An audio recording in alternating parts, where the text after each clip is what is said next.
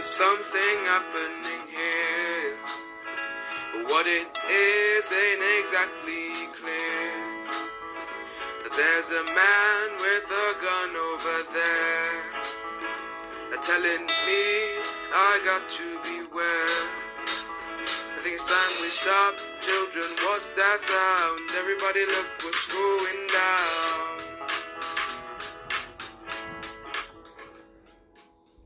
Well, welcome everyone to this week's episode of Who Said Chapel Was Cancelled, and opening up there with the dulcet tones of Ubani, backed up by Connor and Barnaby and Jed. Absolutely fantastic. And if you haven't listened to that, haven't watched that on YouTube, they were doing the Thursday lunchtime concert, bit of Springsteen, and it's very funky. Keep watching right the way to the end for Barnaby's drumstick throw, which I was particularly impressed with. Thanks, boys.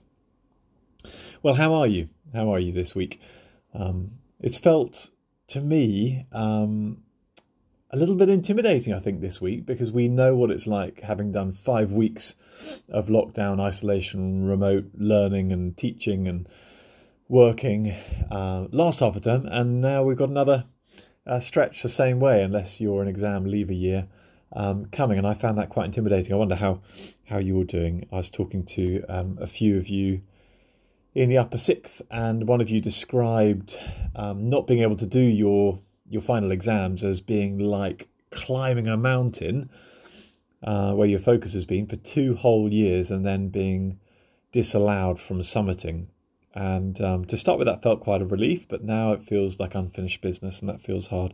Maybe you've totally moved on from that by now, and you're now just very much focusing on the next stage, whether it's a gap year, you're trying to work out whether to defer, or looking forward to heading off to uni, or whatever your next move might be. Maybe for most of us, you're planning for assessment week next week, and you're wondering how that's going to be, sitting an exam at home in the comfortable surroundings of home. How's it going to be trying to focus at home? Maybe you've just been hitting Strava really hard. But however you're doing, welcome. Thank you so much for tuning in. We've got loads of good stuff ready and waiting for us. We've got a good news story from Charlie Harris.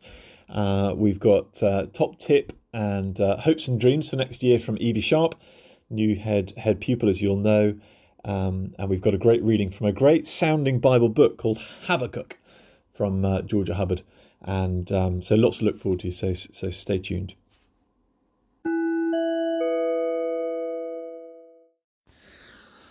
Well, that's the call for our good news story for this week, which comes from Charlie Harris. I stumbled across this on Twitter, and he and a number of others from the Current Affairs group at Brook Court have decided to start and have contributed to the first edition of what they're calling the CAG Mag. And you can read it online, soft copy. It's great. Loads of pupils contributing articles. Charlie is the editor, and he's now going to tell us a little bit about the why, the what, the how, and what he's going to take from it. So Charlie, over to you. The CAG Mag is a current affairs magazine. It's a virtual magazine, so if you want the link, I can send it to you. Just send me an email. I put it together because I had all this time in lockdown, and I thought I've always been interested in journalism. It's something I want to pursue in the future, and why not just get involved and just start a magazine of my own and ask my friends and people and pupils from different years to participate in this and put it together. Current Affairs Group started in Brook Court this year. We meet every Thursday in quiet time. It's been really interesting to talk to fellow pupils about things going on in the world, because something that I'm interested in will be different to something that someone else might be interested in. So they will follow the news in a different manner to how I am. And it's been really intriguing and interesting listening to the other people's views on what's going on in the world.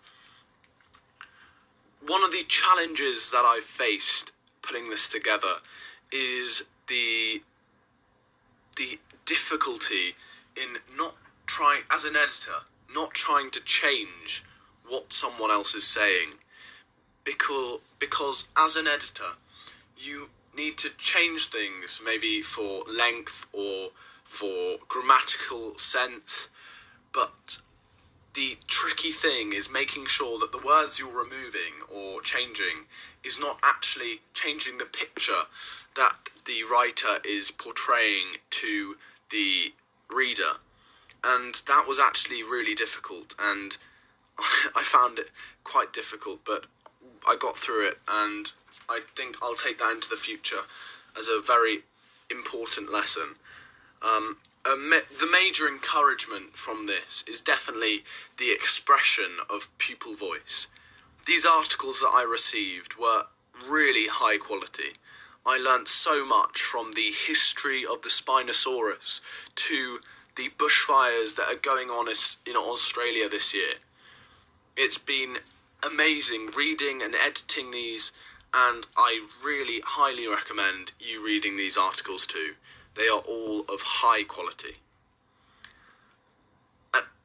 And this idea of pupil voice is so important, because children and pupils have such different ideas about what's going on in the world to adults, and this is a really important thing that I think the CAGMAG is hopefully expressing these pupils' voices, and I must thank the pupils who have written articles thoroughly. They've been amazing, and thank you so much. And I need to thank Mr. Pitt for, one, doing the front cover, which I'm sure you'll agree looks really amazing, and also helping me put this together and asking some of his pupils to participate. The lesson that I think I can pass on to you guys is find your voice. Lockdown has given you this time to appreciate and fill with something important, and finding your voice, I've found, is such an important activity.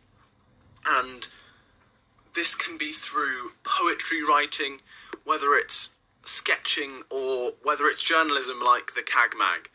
It's so important to find that voice, because you learn so much about yourself. This voice could be humorous, cantankerous, or maybe it's a bit more serious. It could be a side of you that you've never explored before. And through writing or through art or whatever it's through, you can find these different sides to your personality that you've never found before. And this lockdown has given you so much time to do so. And so finding your voice is my lesson to you. Kindest regards, and stay safe. Well, thank you, Charlie, for that. And I'll include the link to the CAGMAG in the email note. So do look that up and enjoy reading it. And a shout out to Charlie. Kudos to him for using the word cantankerous, which doesn't get used nearly as much as it should. Yay! Well, that's our yay call for our top tip for thriving in isolation living, which this week comes from Evie Sharp, our new head pupil. I invited her to share top tip for the rest of us, and also some of her hopes for next year at school. I hope that'll be refreshing to look beyond this current lockdown season. I think it is really fascinating and important to remember as we listen to Evie that we are an international community, and as you'll hear, she lives at home in France, where the rules are slightly different and the feel is slightly different too. Now, her sound clip comes through in two parts, so excuse a little bit of stitching together in the middle, but I hope this is useful for you. Thanks, Evie. Hello, Decanians. I'm sure that the vast majority of you have found some aspects of confinement challenging, whether that be from the stresses of online school or the separation from friends. It has been and continues to be a difficult period of time. For me, when lockdown in France was announced, suddenly life was turned upside down, with no access to green space, closure of all forests and cycling bans. Even family walks outside weren't allowed. With the gendarmerie policing the area and fines being issued left, right and centre, it almost felt wrong being outdoors, and enjoying nature felt virtually impossible. Whilst of course these restrictions have been necessary, it's felt stifling and has created a sense of fear. With this sudden increase of time on my hands, I felt as though I should be using it to become fluent in another language, to pick up a new instrument, or become a master at baking. However, during this difficult period, self-enforced pressure to be creative and productive is not always that easy to maintain, and confinement has certainly been no holiday. So in that light, my advice for thriving in lockdown is just to be kind to yourself. These are unsettling times, and though it's temporary, it doesn't feel that way. Many people are currently facing bereavement, grief, job losses, and economic uncertainty. So in this challenging period, exercise some self-compassion. Just do what feels right for you, and don't be critical of yourself. Our sense of normality has been turned upside down, and I've learnt not to feel guilty for not having mastered the ukulele, etc.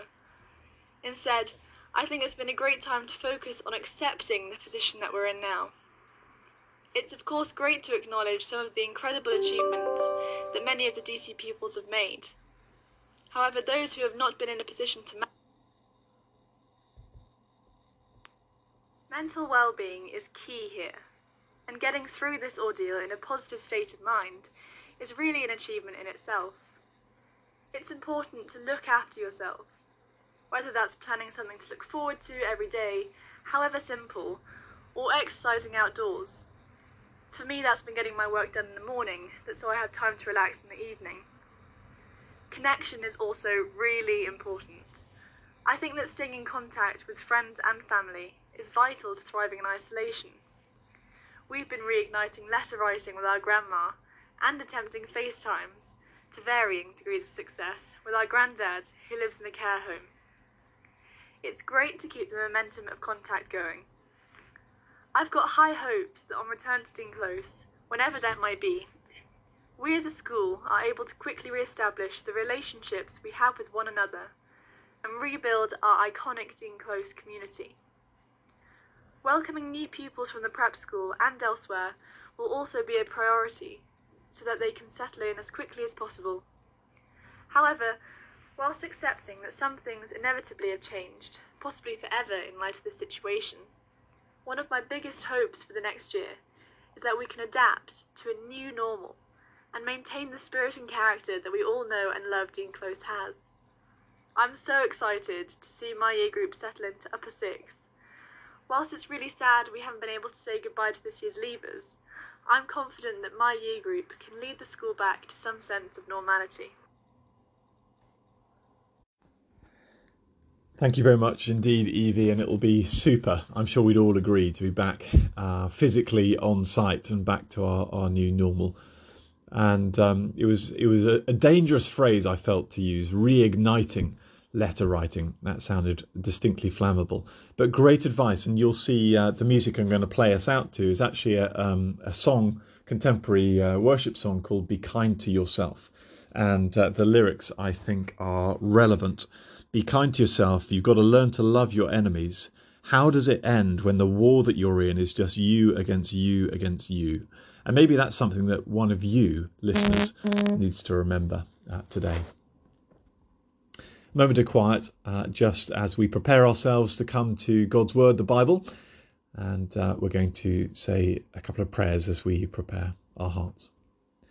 The Lord is good, a strong refuge when trouble comes. God is close to those who trust in him. Lord, as we come to you today, we recognise that we don't know what today will hold, this week will hold, this new season will hold. But you do. You're the Alpha and the Omega, the beginning and the end. You know the end from the beginning. And so right now, in a moment of quiet, we hold our seasons out to you.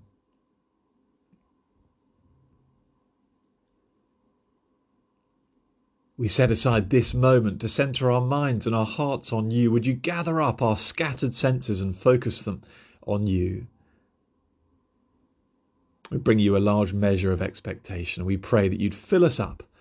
Would you be our portion? Amen. Well, now we've got Georgia Hubbard who's going to bring our reading to us. The reading is taken from the prophecy of Habakkuk, chapter 3, starting at verse 17. Though the fig tree does not bud, and there are no grapes on the vines, though the olive crop fails, and the fields produce no food, though there are no sheep in the pen, and no cattle in the stalls, yet I will rejoice in the Lord, I will be joyful in God my Saviour. The sovereign Lord is my strength, he makes my feet like the feet of a deer, he enables me to tread on the heights. This is God's word. Thanks, Georgia, for that. These verses are some of my favourite verses, I suppose, in the Bible. They come from this rather underused, I suppose, little book, Habakkuk, an Old Testament prophecy. And the question which they raise, I think, for us is, how is it possible to have joy, to rejoice, when everything seems empty? Habakkuk paints this picture of emptiness with no fruit on the trees, no cattle in the stalls. And in his agrarian society, of course, that was a significant picture of emptiness. Emptiness there meant empty stomachs and real struggles. And the reason I've picked this passage is that I suppose some of us are probably rather enjoying lockdown and making the most of these opportunities, as we hear from our good news stories every week. But some of us, maybe many of us, staff and pupils alike, are struggling a bit, and there's a sense of emptiness maybe as an upper sixth former or a leaver, and you're leaving in a way that you didn't expect. It hasn't felt right or appropriate. Maybe there's a difficult situation at home, maybe there's a bereavement, maybe it's just the sheer monotony of logging on for lessons, and you're seeing the next 5 weeks stretch out ahead of you, and a week of assessments next week, and it just feels hard. It feels empty. It's not the way you would have planned it. And Habakkuk has for us a secret to find joy in emptiness, even during empty times. He says in verse 18, "Yet I will rejoice in the Lord, I'll be joyful in God my Saviour." And the secret really is not in our reading, but in an earlier part of Habakkuk.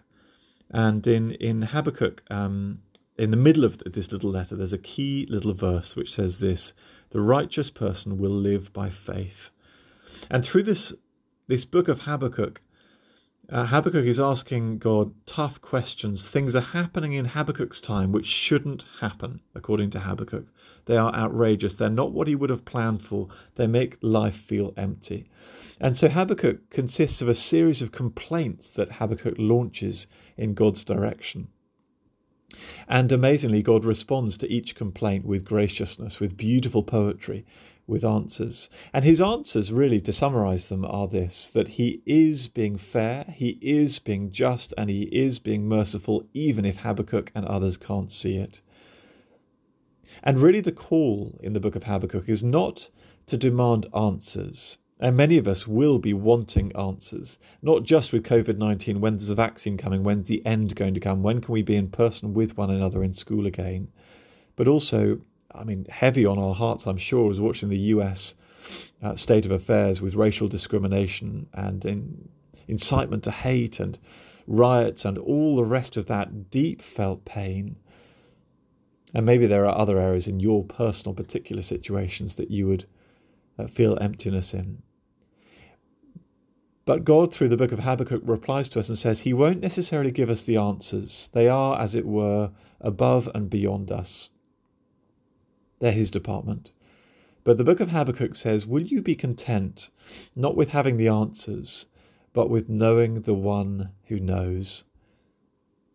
Will we be content to rejoice in him, to trust that he is in control, that he is going to work good from evil, that good things maybe can come from COVID-19, good things can come from this upheaval, #Black Lives Matter movement.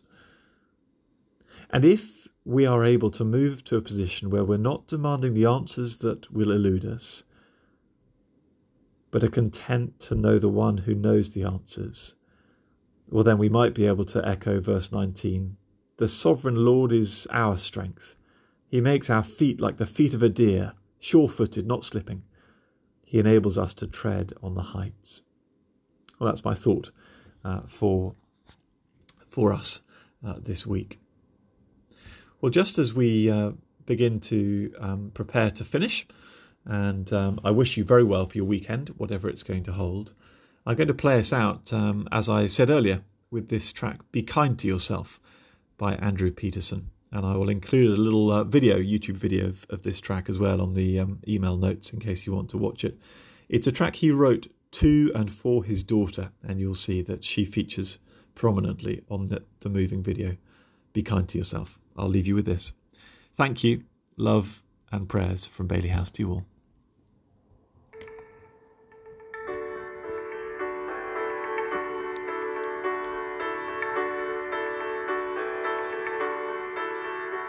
You got all that emotion that's heaving like an ocean, and you're drowning in a deep, dark well. I can hear it in your voice that if you only had a choice, you would rather be anyone else. I love you just the way that you are. I love the way you made your precious heart. Be kind to yourself. Be kind to yourself. I know it's hard to hear it when that anger in your spirit is pointed like an arrow at your chest. When the voices in your mind are anything but kind, and you can't believe your Father knows best. I love you just the way that you are. I love the way He's shaping your heart. Be kind to yourself. Be kind to yourself. Well, how does it end when the war that you're in is just you against you against you? You gotta learn to love, learn to love, learn to love your enemies too.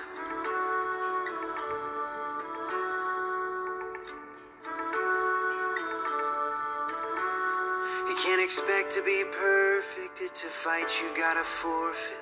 You belong to me, whatever you do. So lay down your weapon, darling, take a deep breath and believe that I love you. Be kind to yourself.